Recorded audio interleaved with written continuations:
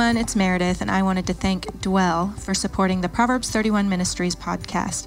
Visit dwellapp.io/proverbs to get a 20% discount and start using your ears to renew your mind. That's dwellapp.io/proverbs for 20% off an annual or lifetime subscription. Now, on to the show.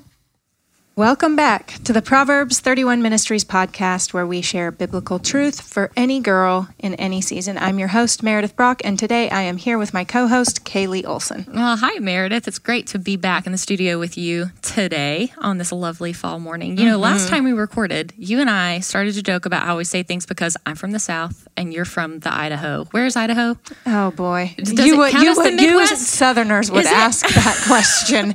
It's in the Northwest. I'm neighbors with Washington and Oregon. I mean, I feel like I see that in my mind, but Idaho sounds like one of the Midwest states. No, to it's me. really not. We may grow potatoes, but we do not. We are not in the Midwest. We are in the Northwest. Sorry, did I just offend you? I asked that question. Sorry if anybody else is listening from Idaho. I respect Everybody you and forgets love your state. about Idaho so much, but we kind of like it that way. It's like the hidden secret of the United States because it's beautiful. I loved growing up there. Loved it. Well, I've been to Washington, and I like Washington a lot, so I'm sure that's beautiful. But one thing that I think some people know about you is that you're from there, but you moved to, not Charlotte, you moved to Columbia, yes, right? The South. A while ago. Yes. And you had to learn all the Southern lingo. Yes, it's very traumatic we joke about for that me all the time, but I feel like you say y'all. Yeah. And you say things this like that. This just happened in the last 3 years, guys. And I've been in the South for over 15 years now.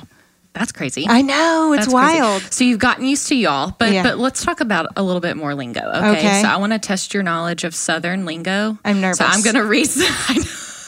I feel like this is the cheesiest game we've ever done on the podcast before, but I'm excited about it. Okay, and so I'm ready. If you're a listener and you're listening to this, play along with us. Okay. So first question: the expression "all get out," used in a sentence like "she's as smart as all get out," means what? I don't know, but I'm going to guess that it means a lot. Yes. Okay. That's true. Like she's a lot smart. Yes. Or she's pretty as all get out. Where did that come from? I really don't know. Somebody listening to the podcast today needs to tell us where in the world that phrase came from, because that is very interesting. I'm sure there's some history behind it that we don't know. I'm sure there is. But it really doesn't make any sense. No, because what doesn't. does all get out? I don't know. It's bizarre. I really don't know. Okay, next one. What does hold your horses mean? I mean, keep your horses from running away. I feel like in a very Meredith Enneagram 8 fashion. Yes. If your little girl was running off to go do something without thinking about it, and she was really excited and passionate about it, you would say, "Oh, hold your horses, Cyrus." Yeah. That means slow down, slow your roll, be patient. I'd probably say, "Hey, out. girlfriend, slow your roll." Okay, so slow your roll is kind of like hold your horses. Okay. This word is funny. If something is cattywampus, what does that mean? I mean, the word sounds ridiculous, so I'm going to say it's ridiculous. It means it's off kilter. Okay. Not straight. Okay. Hey, that your line's a little cattywampus. Yeah, ridiculous. Yeah, probably my drawing skills. Okay. Okay. When my mom says, "I'm fit to be tied," what does she mean? You're mad. That's very true. Okay. That's very true. So can you imagine my little mom with her hair up in a bun in the kitchen, burned chicken. Yeah. I'm fit to be tied. There she goes. Okay. And then lastly, I'm ready. When I go to the store, I'm going to put my groceries in what? Oh, man. Don't get me started on this one, people. It's a shopping cart. If you call it a buggy, you are confused. But you have to admit that that's a Southern thing to do. It's so called Southern. A buggy. And when I first moved to the South, I was like, a buggy? A buggy? I know. What in the world? Same thing. Why? Why what? Sweet Southern people call it a pocketbook. I don't call it a pocketbook. Y'all, that is a purse. It is a purse if I've ever seen one. A pocketbook would would imply that it would fit in your pocket. And most of you fine Southern women are not carrying a purse that will fit in your pocket. No, it's like the higher the hair, the closer to heaven, the bigger the purse. All these things. Like all the all things. These things. Thank you for playing along with me. If you're listening and you enjoyed our game or you have more feedback on all the Southern lingo that Meredith needs to know. Please teach me your ways. Teach her at Meredith Brock on Instagram and let her know that you're listening. So fun. I really do love the South. After living down here for, 15 plus years, I have come to love this place. So thank you, lovely Southern people, for welcoming me and all my Northwestern ways. You're welcome. I hope I don't offend you every day. Well, I'm excited about our teaching today. Me too. Are you? We have a really special guest with us today. Her name is Melissa Spolestra. She is part of our Proverbs 31 family. Melissa, welcome to the show. Thanks. I'm so happy to be here. Well, Melissa, we're very excited you're here. So why don't you go ahead and tell us where you're joining us from, since we clearly are joining you guys from Charlotte and the South. Well, I appreciate all of your Southern talk because I grew up my whole life in Texas, but I've lived in Ohio for over 20 years now, so I think I have to claim Ohio. So I'm coming at you here from the middle of the Midwest. This actually is the Midwest, Kaylee. Yes, I love that. A lot of people think when I say I'm from Idaho, they're like, Ohio? And I'm like, no. Idaho and Ohio are different places. There you go. That's great. One thing that I love about Melissa being able to join us from Ohio is that at Proverbs, we are a global ministry. That's right. So Melissa is part of our First Five writing team and has been for how long, Melissa? I was just talking to Hannah about that the other day. It was early 2018, so it's been a couple years now. That's awesome. Great. And so what I love about what we do here at Proverbs is with First Five or with our devotions team or the podcast, we have people joining us from all over who are able to connect through the internet and bring you God's word, which is amazing. And so people like Melissa do that all the time. But Melissa doesn't only do First Five for Proverbs 31. She, on her own, is a speaker and author of 7 Bible studies, which is so much. But Melissa, I'd love to know a few other fun things about yourself. So will you share some things with us? Sure. I said that I am a Texan, but I married a Canadian. And so I always joke that I am living in the state of compromise here in the Midwest. But we have 4 kids, 3 that are out of the house and 1 who is left at home. She's a senior in high school. So we are just at almost to the empty nest. We're just creeping up there. But and I would just say that I'm a Jesus girl, probably like a lot of the people on the other side of our listeners, who's just working, parenting, serving at church, and holding hope and heartache in both hands. I love that. Well, Melissa, we're so excited to have you here today. And if our listeners have tuned in today and don't know what the First Five app is, because we've talked about it a couple times already, we want to encourage you. It is a totally free app that will help you spend the first 5 minutes of every day in God's Word. Really great teachings straight from Scripture. So we would love to encourage you. Go check it out. Download it for free at any app store. But Melissa, without further ado, we would love for you to just jump right in. Sure. Well, today we're going to talk about learning contentment in a culture of more. And I wanted to start with just giving you a tale of 2 houses. See, when we first moved here to Columbus, my husband was a pastor and we just had our first child. He was 2 years old and we started looking for our first house. And, we went through house after house after house. And we had kind of made this list of, man, if we could have anything in a house, it would be, 3 bedrooms or 2 bathrooms. And man, if it had a fireplace or a deck. And we kind of made this list. But as we started looking at what was available and what was on our list, we decided, maybe a house is not like a spouse. There's not like the one. There's just, do we look at all of them? And I remember this one particular one that we saw where like we came in and there were stripes on the ceiling because the person who lived there before was a smoker and the smoke couldn't get all the way through the beam. So it was literally like a black and white striped ceilings from cigarette smoke. In that same house, my husband went out on the back deck and went down the stairs and his foot went through a stair. So he grabbed the 2 railings and the railings came off in his hands. And, all of the bedrooms were like really dark colors, like navy blue and really dark maroon. And then we went down to the basement of that house and there was the carpet was wet with like cat pee and urine. And we were like, whoa, and then, so we just looked at all these different houses and we were like, okay, I guess we just pick the best one. And so we found one about 25 minutes from the church. It was a little further than we wanted it to be.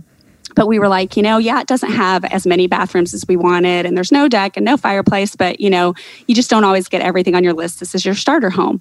But 3 hours before we were going to put a contract on this further away house, that wasn't everything on our list. Our senior pastor got a call from someone who had been a missionary, and he had a rent house that was near our church. And he said, I would really love to give it or sell it to someone in ministry and give them a good deal. And this was just like, wow, this is crazy. And so we went and saw that house, and it had everything on our list. It had the deck, it had the 3 bedrooms, it had but I tell you that story to say that those 2 houses were the same house. Mm-hmm. So the one with the crazy deck and the cat pee in the basement was the house that checked everything on our list. And so this brings us to realize that perspective is key to reaching contentment. Because I don't think I would have had the eyes to see that crazy house. It just needed lipstick and rouge. It needed new carpet, and we put a bunch of nails in the deck and eventually tore that one down and built a whole nother one. But we lived in that house for 20 years. Wow. And raised our kids in that house, brought 3 more kids home from the hospital to that place. But, sometimes when we look at our lives, we see just all of the junky stuff that's hard, right? Our foot goes through the step, or we don't like the smell or the look of the way things look initially. But we have to have perspective, and we need God's perspective to be able to be content sometimes and to see past. I love how Jesus said, look beneath the surface so that you'll be able to judge correctly. Mm-hmm. And the hard thing is that we live in this culture that's doing the dance of bigger, better, faster, more. I am a jazzercise girl. I have been for like 20 years, and we do this thing called a box step. And as we do a box step, I'm like, this is the dance of our culture: bigger, better, faster, more, bigger, better, faster, more. And what that box step does is it can get your heart rate up, but you don't get anywhere. And Jesus, he's called us to walk with him. And I love that the Apostle Paul gives us some insight into this issue of contentment. He said in Philippians 4:11-13, he said, I have learned how to get along happily, whether I have much or little. I know how to live on almost nothing or with everything. I have learned the secret of living in every situation, whether it's with a full stomach or empty, with plenty or little. For I can do everything with the help of Christ, who gives me the strength I need. And I love a couple things about this passage. He says, I learned it. It wasn't like I was just born content and it just came naturally to me. But he said, I had to learn this, just like my daughter had to learn how to do a back handspring, and my son had to practice the piano so he could learn the keys. When it comes to contentment, it is a skill that we could learn. Now, when he said the secret of contentment, I was like, well, is God hiding this thing in his bottom dresser drawer? Like, where is he hiding this thing out on us? Like, why is it a secret? But as I look and uncover the Greek word there, it's actually something to be discovered with awe or wonder. Mm-hmm. That God wants us to discover contentment with awe or wonder. And don't we all know this last verse, for I can do everything with the help of Christ who gives me strength. I see people when they're running a marathon with that shirt, and you're going to need that if you're running a marathon. I mean, that's crazy talk. But for all of those things that we say, for I can do everything with Christ who gives me strength, yes, it applies in so many different areas of life. But if we go back to the context, it was written in the context of contentment, the ability to say enough. And so we learn that contentment can be learned, but then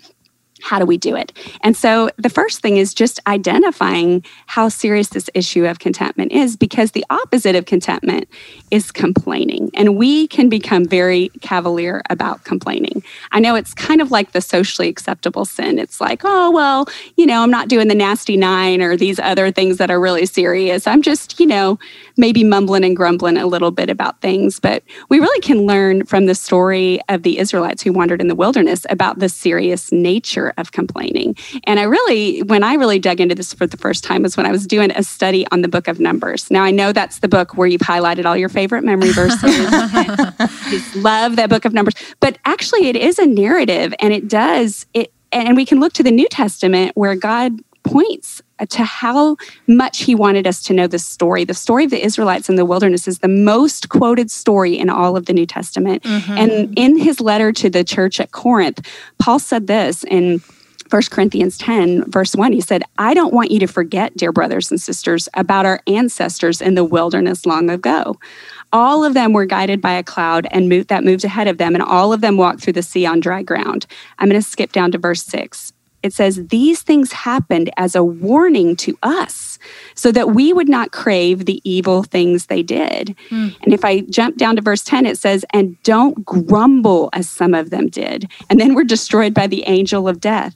These things happened to them as examples for us. They were written down to warn us who live at the end of the age. So I think that our journey to contentment begins with just realizing that we don't want to become cavalier about complaining, to realize that this was a serious issue to God. Now, we know the Israelites in the wilderness also were committing idolatry and rebellion, but every time the story is mentioned, they're grumbling, their lack of contentment, because God was providing for them. He gave them manna to eat, and he provided shoes for their feet, and he delivered them from slavery. But instead of seeing God's care and God's blessings, they just mumbled and grumbled about the annoyances that went along with it. And, complaining is hard. And there's really two main enemies, I think, in the life of the Israelites in the book of Numbers, but also in yours and my life when it comes to contentment. And the first enemy to contentment is comparison. And as we look at those Israelites in the wilderness, they were looking back. Going, in Egypt, we had onions and we had leeks and we had all these spices. And here all we have is this manna. I mean, scripture described manna as the food of heaven, the food of angels, and that it tasted like honey cakes. But I know that if I fed my kids the same meal, even if it was their favorite meal every night for dinner, eventually they'd probably start to complain. And so the people in the wilderness just started to look back on the past. Sometimes we compare to other people, but sometimes we compare to the good old days, back when it was different in our culture. This wasn't a problem. And as we compare, when we start looking sideways, that's when we aren't content. And boy, is that ever an issue today as we think about social media, and we're seeing everyone else's highlight reel and we're living our bloopers, right? Like we're dealing with our stuff, and nobody puts on social media about their kids' socks that are left all over the house or the petty argument they just had with their husband. Instead, it's like, oh, I just went on this trip and God is so good, and all of the great things that happen. And so we can't compare the inside of our life with the outside of everybody else's, but it can be tempting in this culture of bigger, better, faster, more to compare. So that's kind of the first enemy. And I remember when I first were taking women through this teaching of contentment on Numbers, one of them said, I didn't think complaining was my issue. I thought it was worry.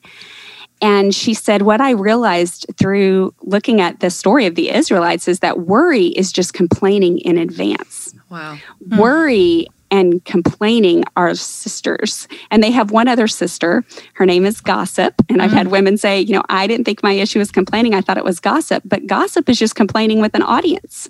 Wow. And so we have to be careful as we look at complaining, to realize it can come out in the form of worry and gossip, and that God takes these things seriously. So comparison is an enemy that we need to be aware of when we're talking about contentment. The other one is circumstances. And I just mean the difficulty of living life here. When we talk about contentment, the last thing we want to do is say, put on your plastic smile and just pretend everything's easy when we know it's not. I mean, I am not a camper. I do not like camping. And I look at these Israelites in the wilderness. I mean, these women every day camping for year after year after year. I think I would complain. I mean, I think that I would be like, yeah, I don't want to live outside anymore, God. I would like to have a house. And, or hey, this was 1 million people traveling together. And I'm sure it wasn't easy. And even in the midst of that, there was all the regular hard stuff of life. My husband and I did take our kids camping when they were little because kids just love to camp. And we'd come home, and I remember my husband going, camping is like everything you normally have to do at home, except it's harder. Like it's just clothes that have to be washed and, just all of the things that are going on. So I want to say about circumstances that being content does not mean that we don't get to lament. Biblical lament is something that we want to do. And as I think about this in my life, I think about my daughter when she was one of my twins, when she was in 7th grade, she lost all of the hair on her body due to an autoimmune disorder called alopecia. And it was really hard to be 12 years old and, trying to figure out who you are. And she had an identical twin sister, so she could look across the room and every day say, that's what I would look like with hair and eyelashes and eyebrows. And it was just a really difficult time in her circumstances. And I remember one day saying, wow, you had a hard day. Tell me about it. And let's pray about it. And she said, Mom, I don't want to pray about it anymore. And not what any mother ever wants to hear, right? I'm done with God. But I said, why would you say that, baby? And she said, all my life, you guys have taught me that God is good, that he loves me. And all my life, you've taught me that God is all powerful, that he can do anything. And I have begged him to give me my hair back. And so either he can't or he won't. And that's a tough place to be. And I think as followers of Jesus, we got to be careful of not just saying, put on, let the sun shine in, face it with a grin, it's all good. And in that moment, I remember just feeling like, Lord, I have no words for my girl here. What would you have me say? And I just said, baby, I have no idea why your hair has fallen out. And I have no idea why God has not seen fit to give it back to you. But this I do know. You can sit in your misery and you can make everyone around you miserable. Or you can just dare to hope with the smallest seed of faith that somehow God is in this, that he will use this, that he will not waste it. And I will tell you that sometimes that girl sat in her misery and made everybody miserable, but sometimes she dared to believe that God would use it. And she's 20 years old now. She's studying missions because she found hope. She dared to hope in her circumstances. And it didn't mean she didn't lament a lot through the process. But you know what Abby would tell you if she was here with us today? She would sit here and she would say, my greatest trial became my greatest triumph. It was the thing that God used to show me that I had him. And he was everything for me. And so in this battle with complaining and with contentment, it is hard. Let's just acknowledge it. Let's lament and say, there are some things in life that just, it doesn't seem fair. It doesn't seem right. And we can either sit in our misery or we can look and hold on to hope in God. Hey guys, I hope you're getting so many good notes from Melissa's teaching, and we're going to get right back to her teaching in just a moment. Before we do, I want to take a second and talk about the Dwell Bible app. In times where we're fighting for contentment, settling our heart through Scripture is the best way to start. The Dwell Bible is a great resource to add to your quiet time and features tons of listening plans to continue your daily habit of engaging with God. I also love that the Dwell app keeps track of all my favorites, what plans I'm listening to, everything I've recently listened to, and more. That makes it easy for me to go back and revisit scriptures where the Lord has specifically spoken something encouraging to me.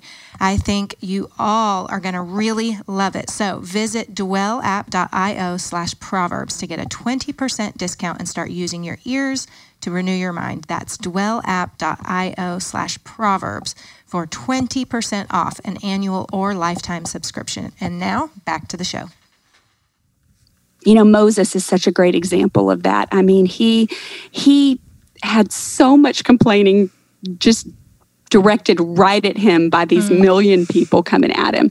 But I think something that we can learn from him in our own difficulties is to expect the unexpected when we want to combat complaining. I mean, as a young mom with my little kids, no one could have ever told me that one of my greatest heartaches was going to be walking through this with hair loss. Like I just would have been like, no, that's, I'm sure other things will be hard, but I can't imagine that will be what will happen. And for others who are listening, I'm sure you didn't expect the divorce that you've walked through. I'm sure you didn't expect the cancer diagnosis or a global pandemic. I don't know that anyone could have ever called that thing, right? And so to expect the unexpected, Moses in Numbers in chapter 13, and I do want to read us verses 25 to 33 here, because this is where Moses got, I think, his most unexpected thing going on. You see, they've been in the wilderness all these years. They've been traveling around, and he's been dealing with the people's complaints, but they are just on the precipice about to go into the promised land.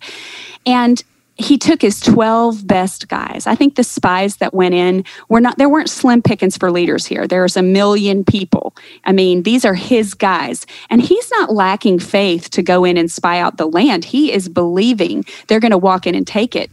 He's just sending in his guys to come back and to rally the troops. But what happened was not what he expected. It says, after exploring the land for 40 days, the men returned to Moses, Aaron, and the whole community of Israel at Kadesh in the wilderness of Paran. They reported to the whole community what they had seen, and they showed them the fruit that they had taken from the land. And this was their report to Moses. We entered the land you sent us to explore, and it is indeed a bountiful country, a land flowing with milk and honey. Here is the kind of fruit it produces. But the people living there are powerful, and their towns are large and fortified. We even saw giants there, the descendants of Anak. He goes on to say there's all these other people living, but Caleb tried to quiet the people as they stood before Moses. Let's go at once and take the land, he said. We can certainly conquer it. But the other men who had explored the land with him disagreed. We can't go up against them. They are stronger than we are. So they spread this bad report about the land among the Israelites. The land we traveled through and explored will devour anyone who goes to live there. All the people we saw were huge. We even saw giants there, the descendants of Anak. Next to them, we felt like grasshoppers, and that's what they thought too. And so as we talk about that, perspective is key to finding contentment. Rather than defaulting to complaining, when it comes to our challenges, we have to decide what kind of lens. That's what perspective is about, right? Mm-hmm. The lens. And so I wish that you guys could see I have these huge, giant glasses. You know those funny ones you get at the dollar store that are like way too big for anybody's head? Yes. Right. They're usually like orange or funny, big, bright colors. When we put those giant glasses on, it's when we focus on the problems, where we just see whatever it is that's going on in our life as bigger than God, and we just go, it's a giant, and we just all we do is think about and talk about and camp out on the problem we're facing. But we also sometimes put on what I call the grasshopper glasses. This is where they said, hey, next to them, we looked like grasshoppers. This is not where we focus on the problem, but we focus on our own inadequacy. You know that negative self-talk that we do to ourselves sometimes? We can be so nice to all of our friends and all of our family, and then when we get in our own head, we just tear ourselves down. Why'd we say that? Why'd we wear that? What'd we do? We can't, and we wear the glasses of inadequacy, the grasshopper glasses. And what Moses had to ultimately do was put on the God glasses. Caleb had them on, and so did Joshua, the only 2 of the 12 spies that were able to have perspective in the midst of trial, to focus on God and to say, nothing is too big for him. There's no giant he can't take down. And yes, I'm inadequate, but he is more than enough in my life. Mm-hmm. And I know I read the story of the Israelites and I'm like, God, why couldn't they just go into a land that wasn't occupied with giants and people? Why couldn't it just be empty and prepared and ready for them? And don't we think that in our lives sometimes? Like, why does it have to be so hard? Why do I feel like I have to battle for contentment and battle to get through whatever it is that's going on in my day? And for whatever reason, God allows us to do that and asks us to focus our eyes on him and to lean into him. And ultimately, they won those battles. They took them some time. They had to spend 40 years in the wilderness wandering before they got to go in. And I love this, what in the book, Lord, Change My Attitude, it says, those who choose complaining as their lifestyle will spend their lifetime in the wilderness. And the wilderness is just that picture of not the victorious Christian life. The promised land in Scripture is not a picture of heaven. It's the it's the picture of living in victory and in hope and in contentment in the midst of our battles and our difficulties. They had to keep battling even after they got into the land and won it. They still always had enemies all around them. And you and I are always in that place where we can either, like my daughter, say, I'm going to sit in my misery and make everybody around me miserable and complain and be negative, or instead, I'm going to be content. I'm going to look for where God is at work. I'm going to believe that he can do the impossible. And I'm just going to I'm going to take off my giant glasses. I'm going to take off my grasshopper glasses. And I'm going to say, God, what do you have in this? And what's so cool about complaining and contentment both is that they're contagious. We see it in Numbers. I mean, first the foreigners in Numbers chapter 11 are the ones who are complaining and, I wish we could go back to Egypt, that place of slavery where we had no freedom, right? And then you find the Israelites doing it 2 verses later. And then just a few verses down, Moses is complaining. And then you see Aaron and Miriam in the next chapter complaining, and you see just this contagious, and we get it, don't we? Our kids come home, and if they start complaining, maybe then our husband puts him in a bad mood and he starts complaining, and before we know it, we find ourselves. But the opposite is also true. Contentment is contagious. We can be the ones who say, wow, I'm going to choose to see God's hand in this. And so many times, as I've talked with women about this issue of complaining and contentment, what we realize and discover together is that many times we complain about the slight annoyance associated with God's greater blessing. And so we want to be the people that point out and focus on where God is at work and the enough that he's given us. So good, Melissa. My word. Kaylee and I have both taken full pages of notes while you've been teaching. I can't help but think one of the things that I wrote down is that as believers, we are always living in the tension of pushing past what our earthly eyes see in order to see the reality of the kingdom. Yes. And it's so hard. It takes true discipline, and it is a discipline of redirecting our thoughts and our words. And that redirecting really this is what those spies did. That is faith. The intentional redirecting of our thoughts and words without actually experiencing the promise yet is faith. And that is so hard because you don't see it, you don't experience it yet. Right. And I think, wouldn't it be so much better to walk by sight, right? Oh my gosh, it would be so for the plan to all be laid out. But God has called us to not walk by sight, but to walk by faith. That's right. And it really is a discipline to redirect our thoughts. I have a 5-year-old little girl who is the cutest human being you've ever seen, but she also really has a propensity to complain. Like very much a complaining. I don't know. It's surprising because I have a 9-year-old little boy who's totally different. But when Cyrus wakes up in the morning, every single morning, she literally flops out of the bed, like flops her whole body out of her bed. And then she finds there is something that she's going to complain about. It could be that she's still tired. It could be that her feet are cold. It could be that she doesn't want to go to school, like any of those things. And I feel like you're describing my high schooler.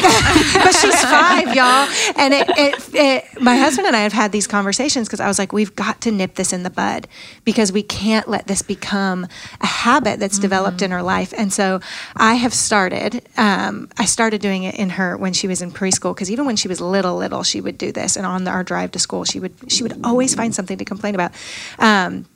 And I would sing these silly songs. I'm forgetting it all of a sudden, but this is the day. This is the day. I would sing that when she was in preschool. I would sing it on the way to school every day, and she would get so mad at me. I was so annoying to her.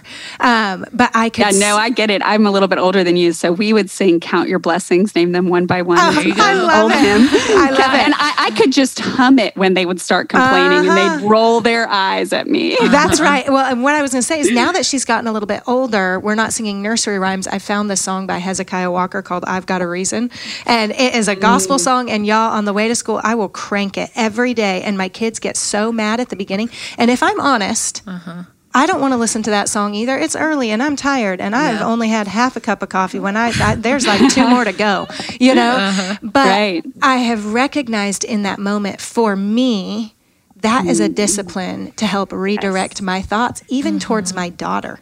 Because right. And it's contagious. So you can set that tone. Exactly. So I wanted to ask you, Melissa, that's one of the practical things that I have learned to do to help myself redirect my thoughts, but also to help my children redirect their thoughts and create that habit. Are there other practical things that you have learned?